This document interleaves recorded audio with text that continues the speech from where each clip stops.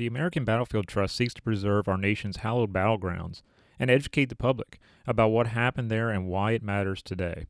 They permanently protect these battlefields for future generations as a lasting and tangible memorial to the brave soldiers who fought in the American Revolution, the War of 1812, and the Civil War. You can help save battlefield land today by visiting battlefields.org.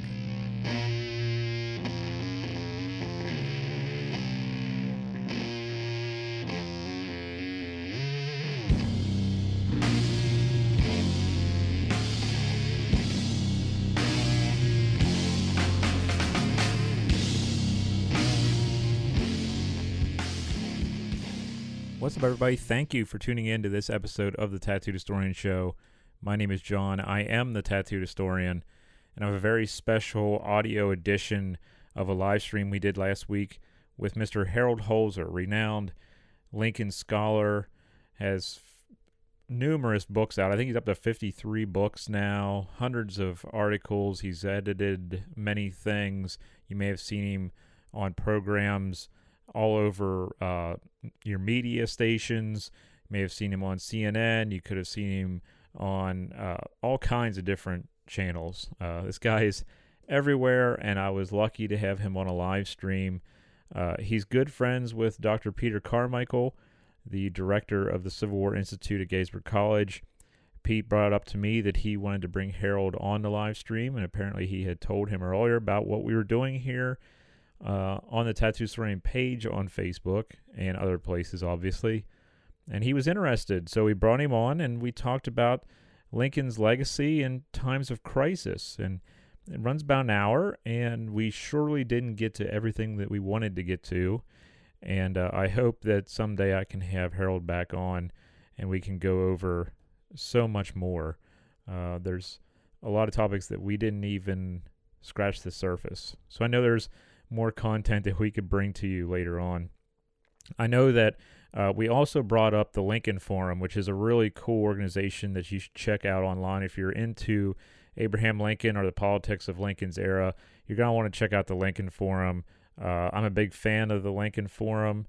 I won't be able to go to a conference here in the near future because I'm moving, but maybe you'll want to go. I know they have one every November in Gettysburg.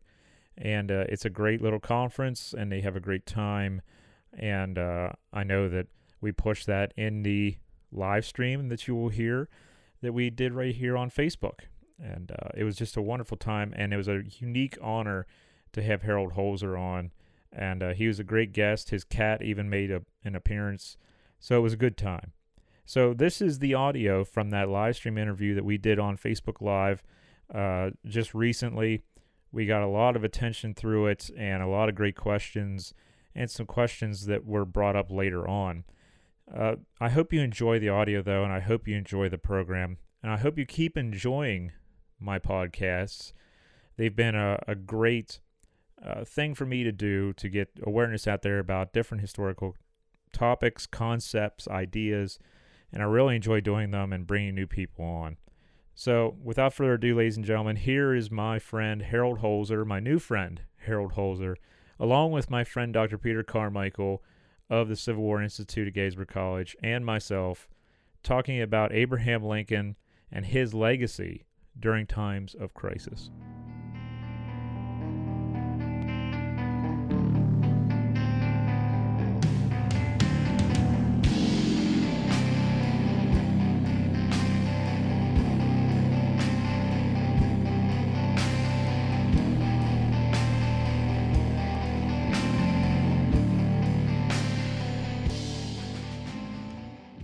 Good evening, ladies and gentlemen. We're live here for another Facebook live stream. Thank you for tuning in. This is going to be a wonderful discussion tonight, and I'm sure a lot of you have been looking forward to this one. We started a 3-minute delay, so we're fashionably late, but I'm glad to be joined by my good friend, Dr. Peter Carmichael from the Civil War Institute at Gettysburg College, and they are also a co-host of tonight's live stream. So, Pete, thank you for being here and joining us.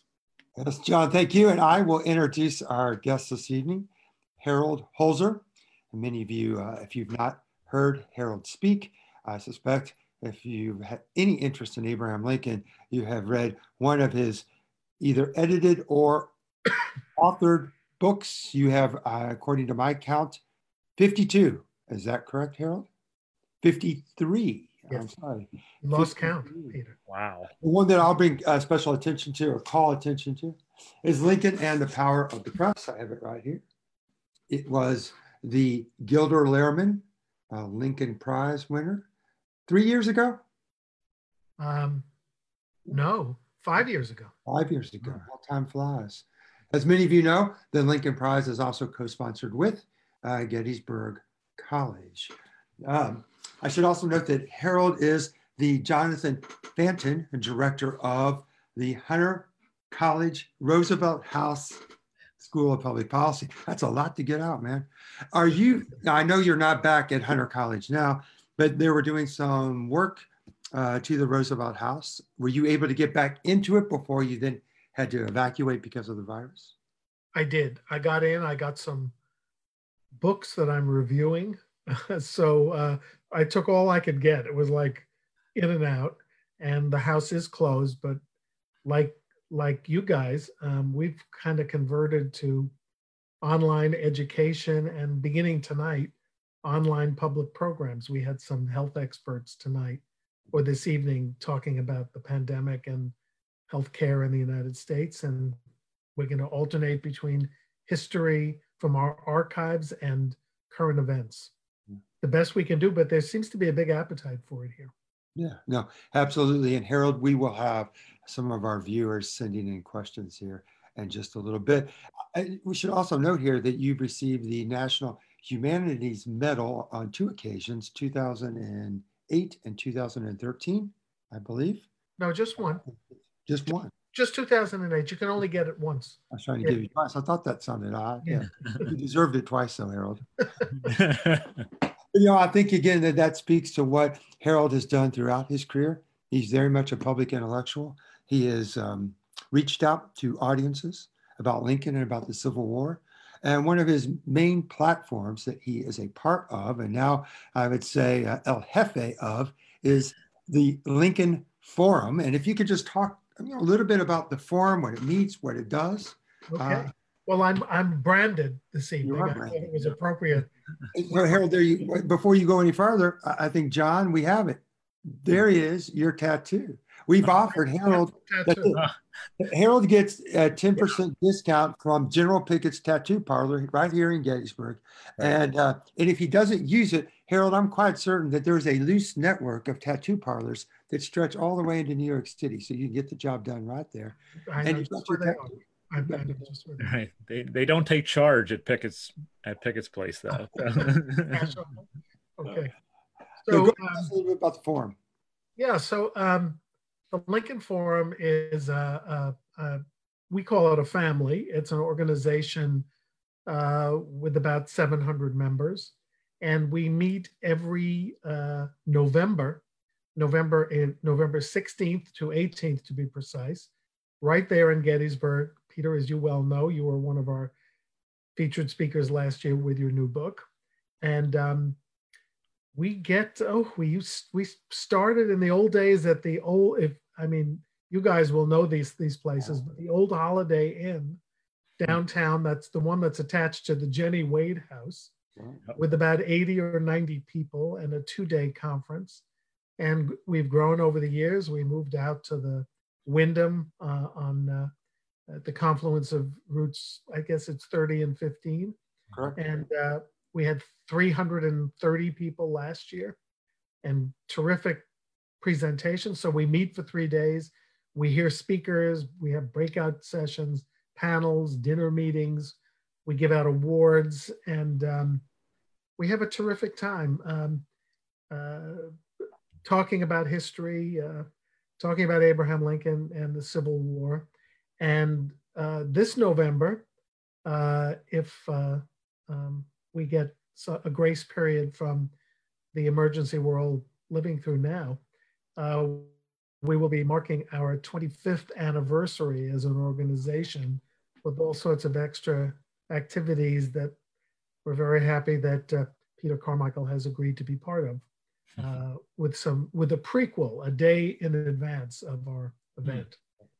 we can only hope. We're planning for the best, and cognizant of the fact that we don't know what's going to happen in November, but we're going to plan ahead. All of our speakers are enthusiastically agreed to come, and it would just be, talk about a pressure valve being released. It would be a great thing if we could all get together safely and together in Gettysburg. And I just want to say I've been to the forum a few times and have spoken and know many of the members there. And I want to reiterate Harold's point that it is a sort of a family-like atmosphere in which even if you feel like you don't really know a lot about Lincoln or a lot about the Civil War, but you've got a lot of enthusiasm and passion for the subject, it is a place in which, one, the talks are accessible and they're engaging, and two, you're going to be surrounded by just really nice collegial people. And it's a real joy. I've so enjoyed it. And I think the other thing that the forum does, and sort of God's work, I believe, and that is scholarships for young people, high school students. You all have always been so generous in trying to get Gettysburg College students to come. And of course, the challenge is that they often have to miss classes, which they really can't do. And so they've not ever had a really strong presence there. I hope that we can maybe change that somehow. But thank you for mentioning the scholarship programs. Because we do student scholarships and teacher scholarships. And teachers, yes, that's right. And also an essay contest for college undergraduates, all of which, if I can just presume to do one little plug, if there are teachers out there and students or parents of students who are interested in those scholarships, they're on our website, which is thelincolnforum.org. Easy to find. And you also have a Facebook page too, your organization? We do. Not that I know how to direct people to it, but if you know how to find things on Facebook, we do have a Facebook page. Right. So if they wanted to come to the conference in the fall, they should look at the Facebook or go to the homepage. And again, become a member and then become a member and sign on. Yeah, become a member and sign on. And we are organizations, we are kissing cousins of sorts, CWI and the Lincoln Forum. We have members in both, although we are not a membership-based organization, but we certainly draw from the same speaker pool. In fact, I'm very disappointed to announce that Gettysburg College has canceled all summer programming, including the CWI conference. And Harold was going to come this summer, and he was going to speak about Mary Lincoln with Catherine Clinton. That's right. That was very sad when this domino effect of things that mark your calendar out into the summer and beyond sort of fall. And I'm going to miss the Institute. I've been to maybe 10 of them over the years, and they are also a phenomenon and a great place of friendship and student activity. Well, we will have quite a reunion, and I suspect that reunion will be, I hope, in 2021. Mr. G's Ice Cream for All will be our rallying cry. Ice cream tattoos. That's worth a visit. That ice cream, yeah. Absolutely. Yeah. Well, I'm going to make the rough transition now to this evening's conversation. This evening's conversation is a look back on Lincoln's leadership at a time of crisis. And we're going to then use that as a platform from which Harold will just again sort of riff here and his vast knowledge of Lincoln and how presidents over time have drawn upon the legacy of the president, how maybe in some ways they have tried to use Lincoln's historical legacy during their own moments of trial. And so, we'll just go ahead and get started with what I think is a nice, easy question. Okay. And that is, I'd like for you to tell us about Lincoln's first crisis as a president, as soon as he took the oath, and that's a Deep South that has, by the time he's taken office, almost entirely pulled out of the Union. I'd like for you to just sort of reflect upon how Lincoln handled this, and tried to manage this situation, and how, again, he tried to sort of project himself as to the American people during this moment. I would just turn the question a little bit by saying because I happen to be reading Ted Whitmer's new book, Lincoln on the Verge, about the inaugural journey. And I would say he was in crisis from election day forward, not even before he took the oath. And that was because secession took place so quickly. He was whipsawed, Lincoln was whipsawed by demands that he either conciliate the South or take a tough stance against secession. He had 4 or 5 ex-presidents at his heels who were all disdainful of him. He had one of the ex-presidents leading a peace conference in Washington, D.C., proposing solutions that he had not signed off on. Who's that ex-president? John Tyler. Yeah. And also faced the threat that he might not even make it to the inauguration, and had to make his first major decision, which he later said he regretted, but I think he didn't have much choice, and that is whether to proceed with his public schedule through the Southern Territory, slaveholding territory in Maryland, or do a dodge and make sure he got to Washington safely. And he, of course, as we know, as all Lincoln aficionados know, he chose discretion over valor and snuck through Baltimore in the dead of night in semi-disguise and got to Washington. So that was crisis number 1. Well, we should, I think, though, in defense of John Tyler, if you can't be effective when you're a president, why not try to leave a mark when you're an ex-president? Well, he left a mark. He had, what did he have, 17 children? Yeah, crazy. Yeah, crazy number. By the way, he has, I will say one thing about the Tyler genetic. He has a grandson. Yeah, that's right. Who was alive as we speak. And he was president in the 1840s. It's kind of mind-boggling. Anyway, so of course the crisis to which you refer is that of coming to Washington, making a kind of a peace overture with the inaugural address, which in its draft form was much tougher than the one he delivered. It ended with not the famous words about the better angels of our nature, which were added later, but the choice is up to you. Will it be peace or a sword? It was kind of defiant. So he was conciliatory, but it didn't work. Secession didn't end. And the big crisis was Fort Sumter. I think that's the one you wanted me to get to. So I'll do it quickly, and then you can get whatever you want. Yeah. All right. So locals in the newly organized Confederate States of America are seizing federal property, arsenals, forts, postal buildings. In the argument, their argument was it's in our territory and we're taking them. The federal argument is we built them and they belong to the federal government. And the big examples were the forts in Florida and South Carolina. Fort Sumter is the one we all remember. There were actually a few forts in Charleston.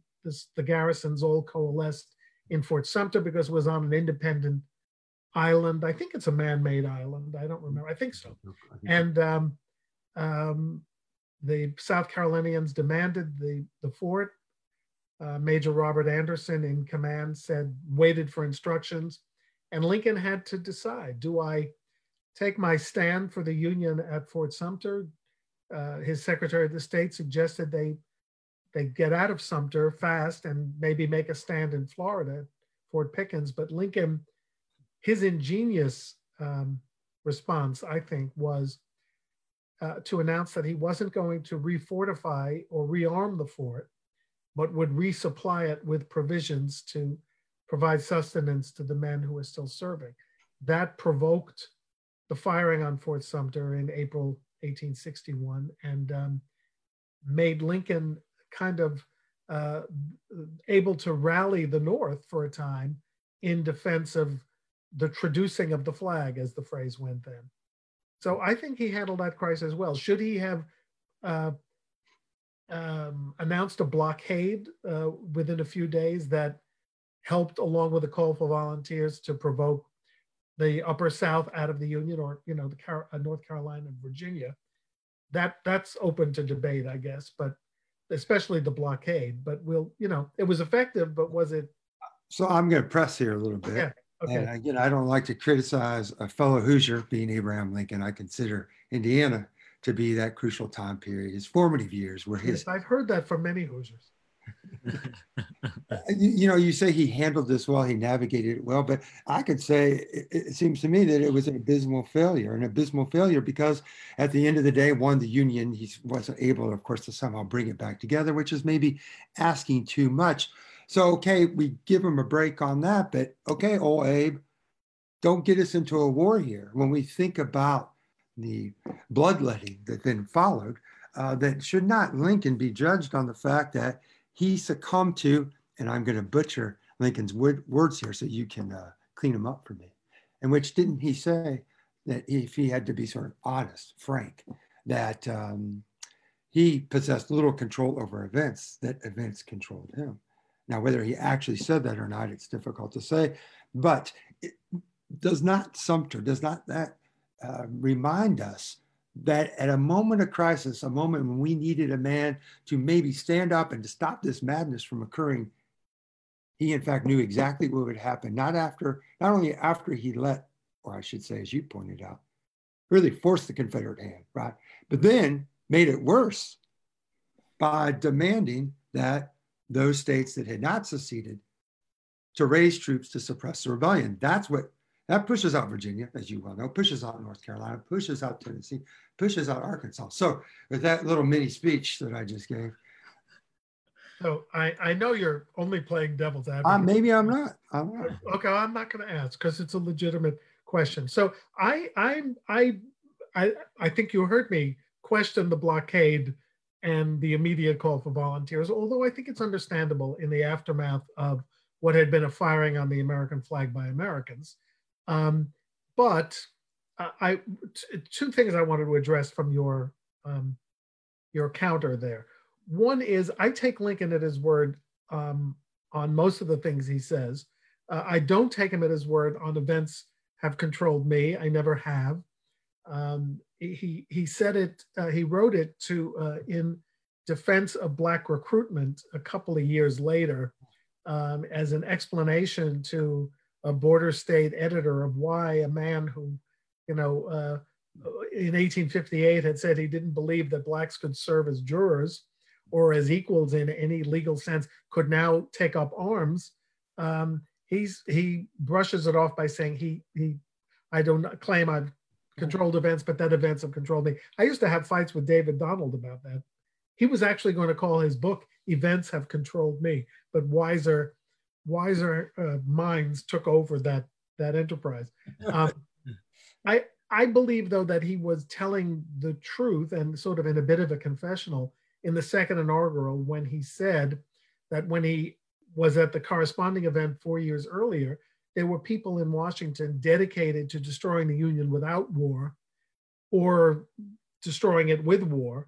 And he said, but he added, no one imagined then the duration or the magnitude of what would happen. So looking back at 750,000 lives lost, can you say he should have found another way? Yes, but giving up the Union, and I think was an impossibility for him then. And he thought wrongly, as it turned out, that calling up volunteers and suppressing the rebellion quickly, like July, which is what he hoped, would end it. I take it once. Well, and a misjudgment, clearly, but there's also a sense of inevitability there. I'll just take it one step further. Yeah, I was playing devil's advocate, although that is a position, an argument that certainly we've heard Lincoln's critics make. And we've heard others who just simply say, as you point out, that 750,000 casualties, or maybe more than that, that somehow, some way that the political system that became so dysfunctional needed to function, right? And that we have individuals in the wake of Lincoln's election, such as Critton and others, who were putting forth a compromise. And I'll say, I'm glad they failed. And I'm glad they failed because what do you say to an enslaved person in 1860? Well, it's not your time, but maybe it's the next generation's time, or maybe the next generation after that. I mean, the moment had come And there again was where I have great admiration for Lincoln, because it is in that moment he did not act like a politician. It is in that moment he said, "We're not kicking this can anymore. We're going to face this issue." Absolutely. Even if it means, of course, the division of the country and horrible casualties. Boy, it's hard to keep up with you, Peter. I have to say one step ahead of you, or I'm going to really fall behind here. But talk about but he was political, right? Absolutely. Quintessentially political. So while of course he is not willing to compromise on slavery expansion, he's not willing to compromise on the sanctity of the Union, he is willing to send the amendment that comes out of Crittenden's compromise, the first 13th Amendment. He sends it to all the states for ratification. I mean, he doesn't send a message with it saying, this is the stupidest thing I've ever seen, because it says slavery will not be debated ever in the halls of Congress and everything stays the same, not only for the next generation, but for eternity. He sent it, and they keep discovering these messages in the archives of individual states. And I think a couple of states actually ratified the amendment, including Ohio, if I'm not sure, under Tom Corwin's aegis. So it was a strange time. Wow. But I'm glad we got you back in the Lincoln folder. I was worried for a minute. Well, I'm a little bit harder on Lincoln on some other things that I think everyone's given him a free pass, including our dear friend, a scholar that I admire so much, is James McPherson. I think that, well, we have to talk about the politics and Lincoln's handling of the high command of Union armies. I'll let John, I'm sure, has a question here for you. Yeah, I was wondering, since we were just talking about the Upper South and the firing on Fort Sumter and such, Lincoln's handling of the border state crisis and how he politics with that and maneuvers around that. I think that's an important story that's often overlooked. What are your thoughts on how he handled, especially like Maryland and Kentucky and places in that regard? I just had a thought that I hadn't considered before, but it's in the pandemic of secession, a century and a half ago, Lincoln sort of had a state-by-state strategy. He didn't let the governors do what they wanted, but he had a state-by-state strategy. Mm-hmm. So in Missouri, he's willing to fight. In Kentucky, he says, I must have God on my side, but I must have Kentucky. Delaware, he ignores. And Maryland, he declares martial law, basically locks up the state legislature. Anybody who is pushing back against Union supremacy. He meets the mayor of Baltimore, tells him, we have a really important local decision that we're making here, and that is that all of these soldiers you're sending here from New York and New England, they can't come through Baltimore because it's dangerous. And Mr. Lincoln, what could be more obvious than, you dodged Baltimore, but we don't want any trouble. And Lincoln says, my soldiers are not birds. They can't fly. They're not fish. They can't swim. And they're not moles. They can't bore under the earth. So they will come through Baltimore. And of course, they were attacked on the same railroad cut line that Lincoln would have been attacked on, I think, in February 1861. Anyway, so yes, state by state strategy. And as I discussed a few years ago in the book that Peter was generous enough to hold up to the screen, part of that was suppression of opposition newspapers. There it is again. General Fremont, General Grant in their early days were happily confiscating printing presses, arresting editors, and shutting down anti-union journalism in Missouri. In Kentucky, editors were imprisoned. They were shipped. One of them I trace in the book was shipped off to Brooklyn, to Fort Lafayette, and waited months before Secretary Seward heard his case. And of course, all of these folks were arrested and locked up without a civil trial, without habeas corpus, and without a hearing. So it was a period where I think he had a state by state, almost a county by county strategy, and he was tough as nails and extra constitutional, some might argue as well. Absolutely, yeah. So again, let's just think big here about a way of characterizing, if we can, Lincoln's leadership. And what you just explained to us, it seems to me that it's a president who at his very core a pragmatist, and you can either affirm or disagree with that, but I just want you again to reflect on another point that's related, and that is, it seems to me that pragmatism in politics today is impossible.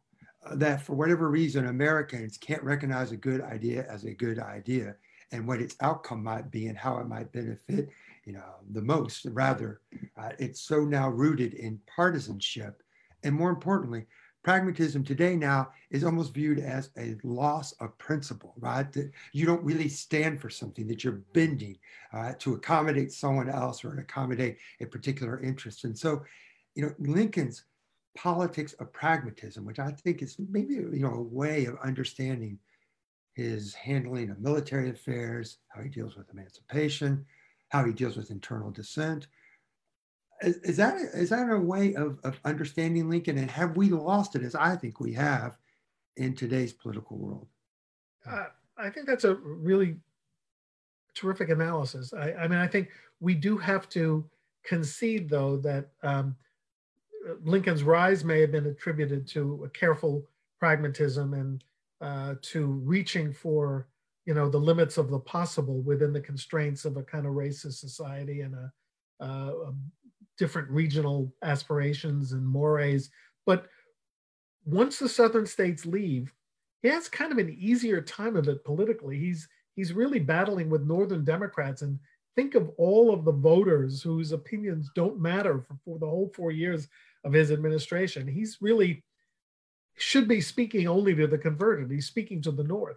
The 1862 elections are in the North, the congressionals. The 1863 big gubernatorial election is in Ohio. It's not in the South.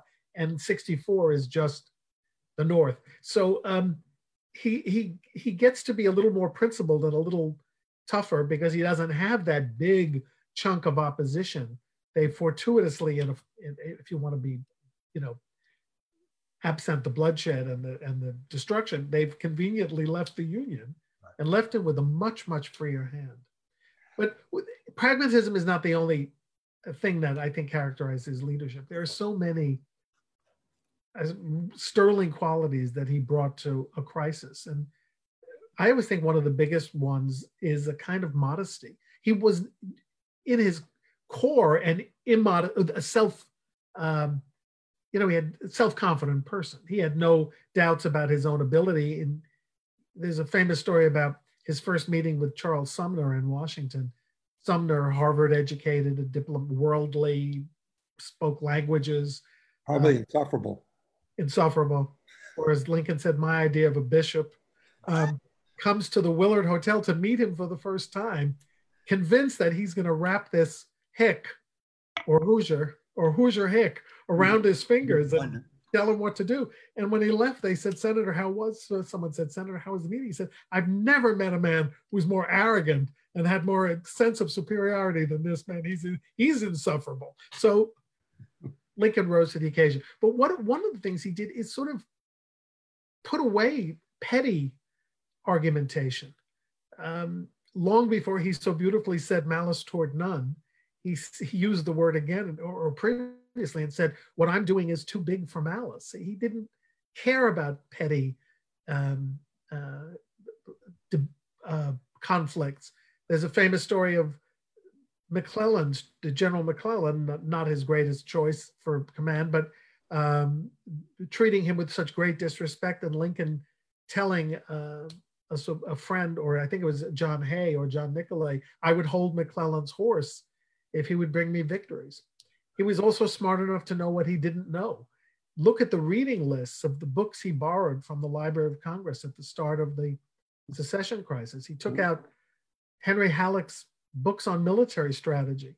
And within a year, he seemed to know more about Joint Command and Halleck did.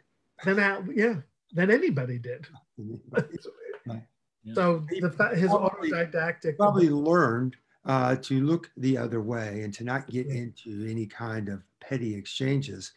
Living with Mary Lincoln, and I'm being serious. I suspect that, of course, if you would have little skirmishes almost every day with her if you did not just say, you know what, I'm just going to move on. Yeah, or whoever you want me to appoint to office, I will do this.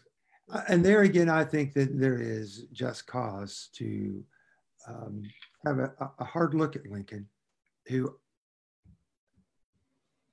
for some generals, Ben Butler, Hunter, Banks, these are political appointees. These are men who had demonstrated time and time again that they were not capable, qualified to then lead men in the field. And the consequence of Lincoln staying by them for really political reasons is a lot of Northern soldiers died needlessly. Now, others could counter, including James McPherson, to say that without those political appointees, that you are not going to be able to mobilize Northern people to serve in the ranks. I just disagree with that. You got to draft, and you didn't need to stick by those men. Well, what you mean, stick by them after the draft began? Yeah, I think Jim McPherson is right that the enlisting the support of Democratic generals and colonels was crucial to making the war not a Republican war but a Union war. And also, I remember John Y. Simon rolling these German names off, Schimmelpfennig and others. You know, getting German generals, getting some Irish commanders was crucial because of the number of immigrants and first generation people living in America. So yeah, so your point is that these stuck with them too long. Too long. I mean, certainly by late 63, early 64, you've reached a point in the war where I'm not sure that's necessary. Obviously, it's easy for me to make that kind of a call, but I think that, again, we need to take a hard look at that, as well as also trying to win some pro-war Democrats in 1862 elections and in 1864 as well. I'm not sure he did, but so there are still political reasons, because without the commander-in-chief in place, as Lincoln said more than once, the whole game is lost. Yes. And I would argue about Butler, beloved of African-American troops, right? He even created a medal for them to congratulate them on their valor in a battle. I forget the battle, but I think he cost many soldiers their lives in the battle, and Grant relieved them. But they weren't even allowed to wear the Butler medal because it wasn't what is it? What do you call it? Ordained or? Yeah, by the War Department. It hasn't been approved. Right. I've seen a few of those. They're pretty amazing. So, John, I'm going to throw in one last quick question here, and then run in, and that's because you just mentioned the '64 election, and I'd like Harold to give our audience what you think historians their general assessment of that election, how we should look at it. Is it something that is a moment in our history that we should sort of embrace and take pride in? Or do you have maybe a different take on the '64 election? So give our audience a little bit of background. What do historians think? And then, curious. This is to me? Yeah. So I think the most important thing about the 1864 election has always been that it took place in the midst of a civil war. I think it's a lesson and a precedent that should govern all of our future contests. That the idea that Lincoln had that if the election was postponed, then secession and disunion would have succeeded automatically, even without a vote of the people. And even as we begin to hear whispers, rumors that the pandemic could force us, heaven forbid, to use mail ballots or other quote unquote untrustworthy sources of casting ballots, that there is no way to postpone a national election in the United States, that we've had them through wars and through rebellions, and they are crucial. And the fact that he permitted it when he cracked down so much on constitutionally guaranteed rights to reunite the country is an extraordinary testament to him. So that's the most important thing.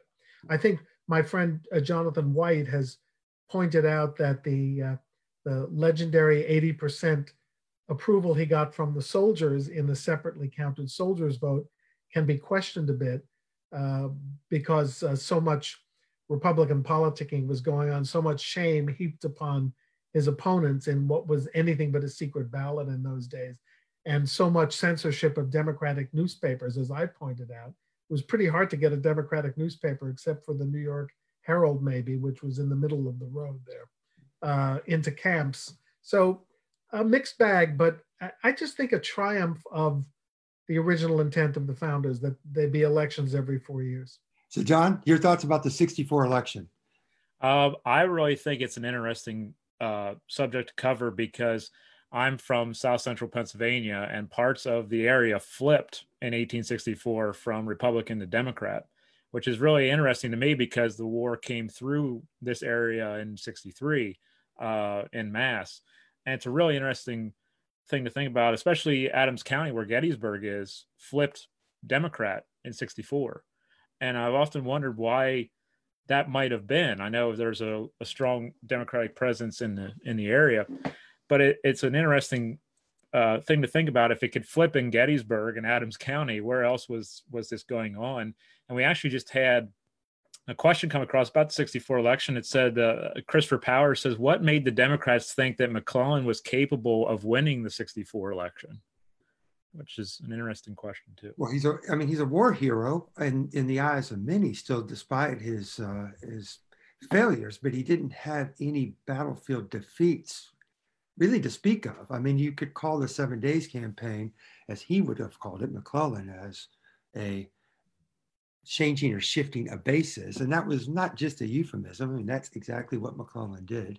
He rescues the army after Manassas, and Antietam is, it's a tactical victory. Some people might argue that it's draw, and he's of course beloved by his soldiers, even to the bitter end, even if they break with him politically. So he's a pretty attractive candidate. And of course, he has a political philosophy that speaks to most mainstream war Democrats. And I think Lincoln was demonstrably fearful up until the eve of the Democratic convention that he was going to be beaten by McClellan. I mean, he forces his cabinet members to sign on to a pledge to cooperate with the incoming administration, because today, as for some days now, it seems likely that this administration will be defeated. And just to John's point, New York State also, which united behind a single Democratic candidate in 1860, an effort to coalesce anti-Lincoln sentiment, was weaker for Lincoln in 1864 than in 1860. I think Lincoln understood that, what he said, the heavens are hung with black. The death had touched every family in some way. Had a member or a friend or a distant relative who had been consumed by the war or was serving and was in danger and in harm's way. So I think that just the losses were incalculable, and understandably, lots of otherwise diehard Republicans wanted that bloodletting to end. And Lincoln had taken a huge risk by adding Black freedom to his rationale for running and for the war. That was a complete change from what he had said in 1860 or even in before September 1862. So the fact that he won it all is kind of remarkable. And thank you. It is remarkable. Ed Ayers, formerly University of Virginia, then president of University of Richmond, he gave a talk at the Institute in which he simply looked at the popular vote in '64. And to my surprise, it's extraordinarily close. I mean, it's a landslide electoral college. Yeah. And you just, you got to only imagine Lincoln thinking, good God, what do I need to do? I have secured a number of important victories, from the fall of Atlanta to Mobile and Shenandoah Valley. Clearly, the Confederacy's on its ropes, and still, Lincoln, damn near lost it. Yeah. I want you all to give me your opinions about this, and I might be discrediting myself here. In listening to Alan Dershowitz during the impeachment trial in the Senate, in which he was trying to make a case that in the past that there had been violations of the Constitution that had been far more significant than the charges that the House of Representatives had voted in the impeachment. And one of the things that Mr. Dershowitz brought up was the '64 election. He said, when you look at the '64 election, for some reason, Dershowitz picked on my state and said there were examples in which Indiana troops were not permitted to vote. And I don't know if that specific is correct, but all of us here know that wasn't a democratic election. It was far from it. Hell, when you are allowing Republican regiments to come home and to vote, and you're denying Democratic regiments to do it. Now, listen, I'm glad the election came, and I'm certainly thankful that Lincoln won it. But don't you think that this is an instance in which we want to have that feel-good story about Lincoln and about our Civil War? I mean, this to me is a moment in which we look at the 64 election and we look at it, right, by pulling the curtains back and saying, here's your democracy, the American people. It is rough, it is ugly, and often it is what? It's in the gutter and dirty. Yeah. That's the 64. I don't think, I'm not even going to comment on Alan Dershowitz. I will say, I'm really glad that I did this, that I got to sit in the Senate chamber for about an hour and a half with my wife, thanks to Senator Durbin. So watch some of the trial, which was really fascinating, dull, but in the end, right, with all the formalities and the pomp that attended every question. Yeah. I don't think you can make anything but a virtue of Lincoln's insistence on having the election. There are dirty politics in American elections, from 1800 on, and it's tough out there, and people don't want people not to vote, and they want their people to vote. And look, the whole soldiers vote idea is revolutionary, not denying the franchise to people just because they're serving their country. Yeah, but Harold, you have to admit, we look the other way when Stanton in particular, this isn't just some dirty tricks, right? I mean, this isn't nickel and dime stuff. This is denying people their right to the franchise because they were of the other party. It was not a legit election. I mean, I think we need unless you show me a hand count of your so-called Democratic regiments and Republican regiments, I'm not going to buy into it. I'm going to get Jonathan White on speed dial, and he can fill in. I like his book a lot, and yes, not only those who were allowed to go home, but there was a little bit of voter repression or shaming in camp. But listen, look at the account of Lincoln's voting on Election Day 1860 in Springfield. There was like frenzy in the streets, and 2 giant glass bowls set up in the Springfield courthouse. And when you went into the polling place, you got a Republican ballot first or a Democratic ballot. And nobody thought there was a secret ballot. There was pressure. People were yelling and screaming, don't vote for Lincoln. Lincoln tears his own name off the ballot in this big demonstration of modesty. I don't think it was any rougher than any other election. It's like the Iowa caucus. It's not that close of an election. It's like 53.5 to 46.5. So that's a pretty good. Most presidential elections are pretty close. Yeah, pretty close. They're not all 1964 and 1984 or 1972. John, go ahead. I remember the landslide. 36. I was talking with some people earlier who follow the page, and a lot of people who follow my page really got into Lincoln due to popular history, and it was mainly because of seeing the movie and the back and forth with the cabinet and his staff and such. How did Lincoln use his cabinet to his advantage? Because he wasn't someone who thought he knew everything and he could just do it all himself. He relied on different sorts of people to do his job. I think he was always a delegator, and he remember, the cabinet selection in the Lincoln era was not done in the manner in which it was done I would say, from the 70s until 2017. In recent generations, cabinets have been named according to, to create kind of the look of America: gender balance, ethnic balance, racial balance, or not balance, but representation.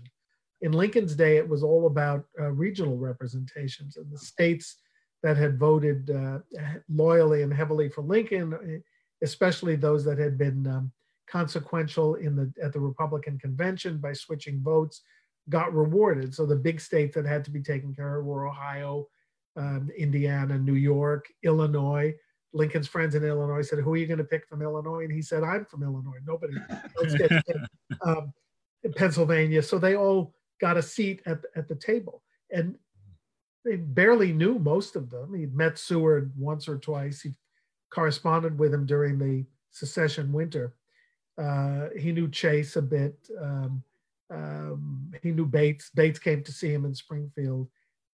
It's a remarkable thing that I'm going to get a visit from a cat here in a minute. He doesn't like my being on my computer. Sorry about that. Hello. Use a cat vote here on our stream. Go ahead, Harold. So now I've been distracted. If I put her down, she's going to bite me. So I have to leave her up. I have to humor her here. He had good people there, and the other thing that people I don't think have full knowledge of, it's kind of obscure, but it's interesting, is that for a while, Lincoln's cabinet functioned the way an Israeli cabinet functions today. That is, they had to vote on issues of policy. And it was very difficult for Lincoln to go forward with things without the consent of the cabinet. He sort of, by emancipation time, he said, "Okay, I know I'm supposed to bring this to you." The second time he brought emancipation to the cabinet. So, but this time I made a pact with God that if we drove Lee out of Maryland, we were going to do the emancipation. So I don't need your vote. Do you think anyone really believed that when he said, "I made a pact with God"? There's no way they can't believe that. I mean, nobody objected this time. There's no record. That's because that's just the kind of thing you can't object to. Did they believe him? I think he prayed. He prayed for his life. He prayed for the Union's life during that Maryland invasion, right? So it's okay. I was right. God is on my side after all. Yeah. So, John, your favorite Lincoln moment of the war, John? And then I'm curious what what Harold thinks of. Wow, that puts me on the spot there. Favorite moment. Okay. Favorite moment. Yeah, our moment, incident, whatever. It just in the Civil War era or antebellum too? Yeah, I mean, if you wanted to do before the war, that's fine as well too. But. I like his speech about a house divided against itself cannot stand, which comes from the Bible. Mm-hmm. But I've actually stood in the chamber where he said that, and that really struck me as a speech that's often forgotten about. We cut that one line out, and that's all we take, and we put it over here, kind of like second inaugural with malice towards none and such. So I think his pre-war years, where he actually showcases that he is against slavery going further west and such, that's often forgotten about by some people, because they come back to 1860, 1861 and say, see, he doesn't care what happens with slavery. He'll save the Union while leaving half enslaved and let half free. In his antebellum years, he's showcasing that he doesn't believe that years before that.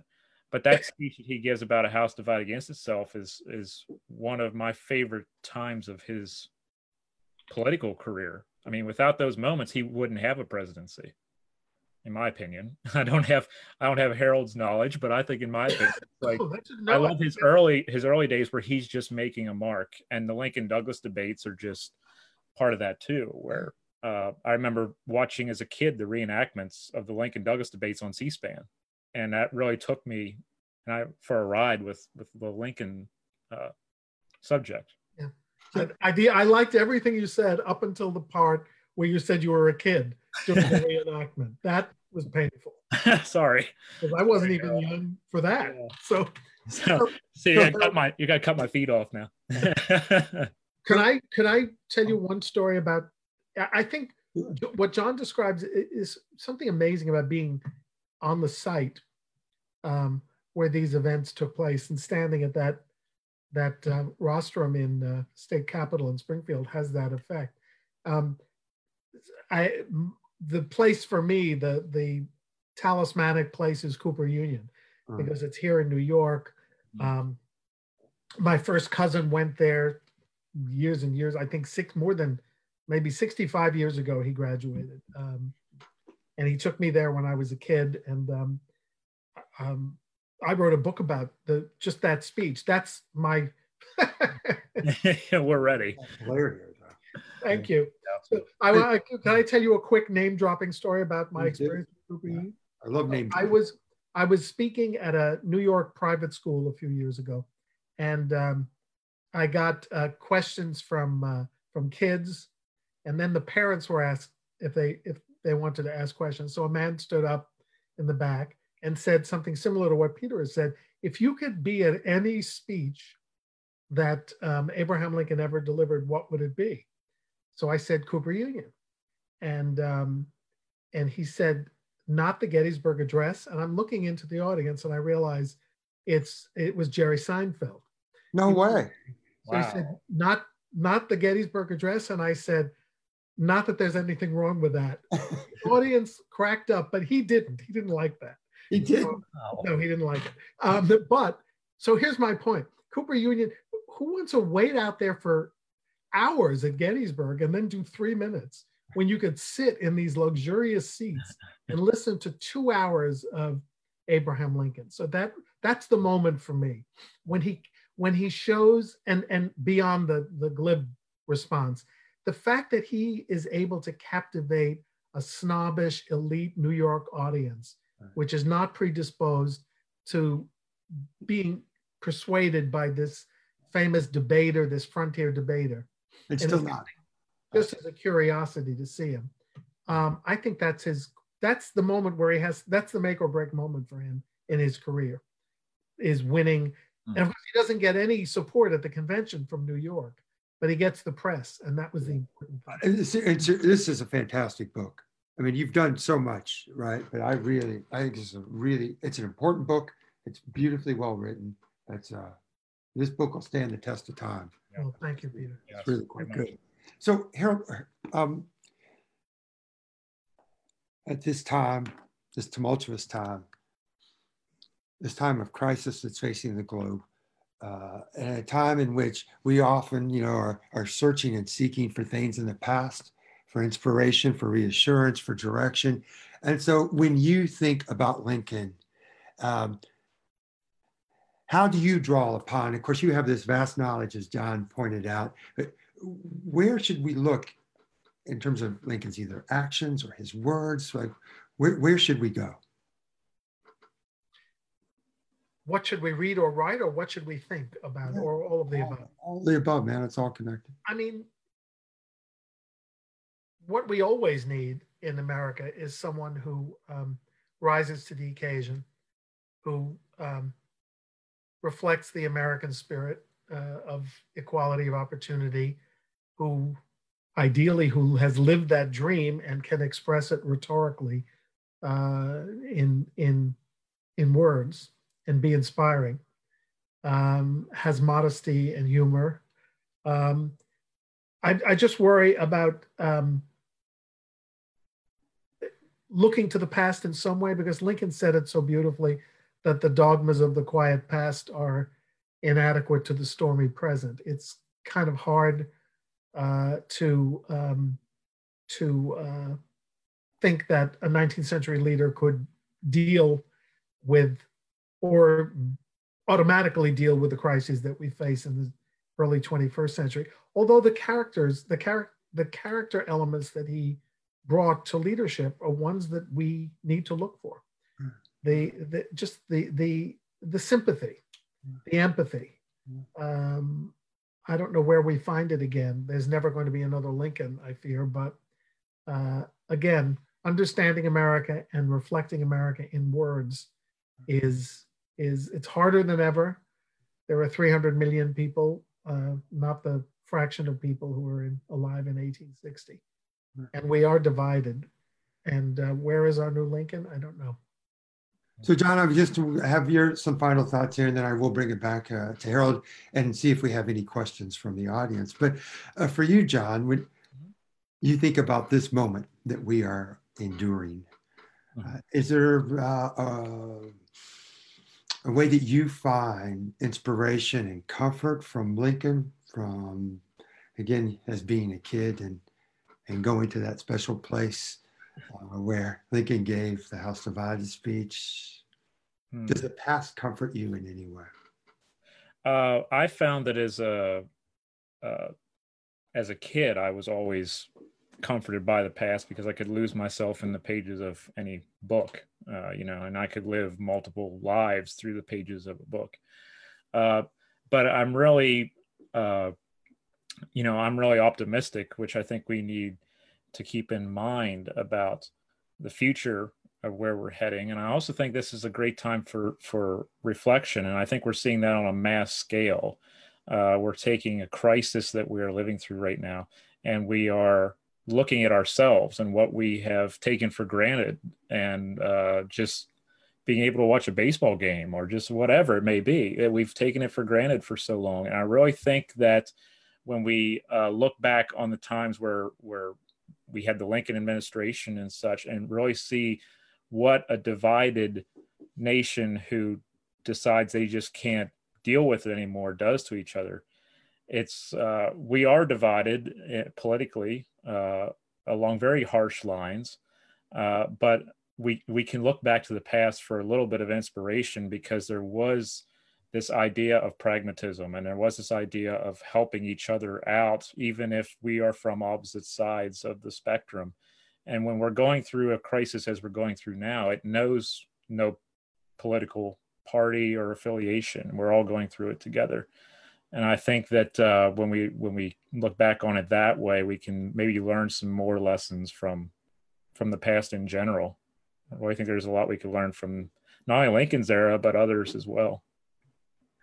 Well, what both of you have to say about this issue, I think it is compelling and important. And again, it reminds me, Harold, that this tendency that I think a lot of people have who are deeply interested in the past and want to believe that somehow either the past repeats itself, or that in the past we can find answers to our present crises. And I think, as you both said, and Harold, you in particular, the idea that a 19th century leader could somehow be better equipped to contend with the issues that we're confronting now is the kind of wishful thinking that I think reflects what I believe one of the major problems that's confronting us as Americans. And it is a naivete / idealism about American politics. It's always been ugly. It's always been bitter. It's always been in the gutter, because it's not republicanism with a small r. It's democracy. And as Harold, as you have, I think, done with such great skill, and I think with balance, and the word that you both have used is empathy. And you've done that with Lincoln. You have enabled us to understand how this man could be so savvy politically, could be so tough-minded, but never tough-hearted, right? There was always a compassion to that man, even when he had to do some ugly things. And so I think, again, Harold, what you said, and John as well, boy, those are the characteristics, right, that we need to see, not just in our leaders, but amongst Americans. And we are. I tell folks that all the time. You come here to this battlefield and you go to the McPherson Woods, and I describe the McPherson Woods in the evening of July the 1st, where Union soldiers are left for dead. These wounded men are crying out for water. No one's helping them, and no surprise there, they're behind Confederate lines. But of course, like on every battlefield, there are thieves, and there are Confederates stealing from these men. It's a horrible sight. And so on the one hand, we should always remember that and that ugliness of this place. But as all of us know, and our listeners know, you can go on almost any Civil War battlefield and find these great acts of humanity and decency. And so we can only hope, right, that the past will at least give us the confidence that we know. And I'm sure, Harold, you've seen it every day around New York City now, of people coming together to pull through this thing. So, I can't say enough about not just Harold's scholarship, but as you all can tell, if you've not heard Harold speak before, he is such a captivating speaker. It knows, and this is an age thing, right? You know a lot of stuff, man. How did you know all that, right? By the way, I fear that after listening to both of you speak so eloquently that I came off as a little bit cynical here. No, you did not. I don't want to leave a cynical note. I mean, I wouldn't have spent 50 years with Abraham Lincoln if I didn't think that it was an inspiring pursuit. I will say the one big difference about New York now is that we can't do anything together. We have to do everything apart. Yes. That's very painful. It's very lonely, and it's very difficult. Our families are divided into supposedly safe and secure places, and it's totally unheard of. And it's very interesting to see what leaders are emerging as people we can trust by being factual and honest and tough about staying away from each other as long as it takes. Until we can get through this. That's absolutely right. Well, Harold, I will say before we close here, even though you're right, you're separated from much of your family and your grandson, who I hope it's not bedtime for him. Hell, there's no school. He can stay up all night. I'm giving you it's 8 o'clock. Are you kidding? We got 3 hours of 3 more hours of him. He's watching it. And Harold, you've got your partner in crime, Edith, your wife, who's just such a wonderful woman. She's been listening. I heard her groaning when I gave the start of the Seinfeld story. I've not heard that. That's fantastic. Well, you know the Seinfeld episode in which George sees Keith Hernandez, right? And they're in a locker room, and George says, "Hey, it's Keith Hernandez," and I think he's a Civil War buff. I think that's Seinfeld says that. He's a Civil War buff, which is true. Hernandez, and Seinfeld said, or George says to Seinfeld, "I want to be a buff," and Seinfeld tells him, "Well, George, you got to read something to be a buff." And I just want to go back again to say that, you know what, that's what makes always talking with you, conversing with you, it's always so engaging. I always learn so much because you do what we need to do as historians, immerse ourselves in the sources and read. And so, you know, if you get an opportunity, get to the Lincoln Forum. You'll see Harold in action and some other really fine Civil War historians as well. Well worth it. Yes, thank you for coming on the live stream, Harold. This was an awesome opportunity for a lot of maybe new people to see you on here.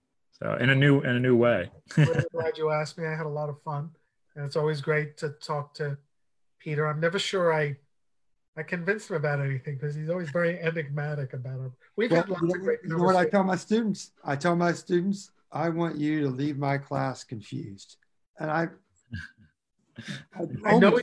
know you succeed. Hey, Harold, take good care of yourself, man. Stay healthy. As I said hello as well. Thank you. Take care. Thank you, Harold. Thank you, everyone. Well.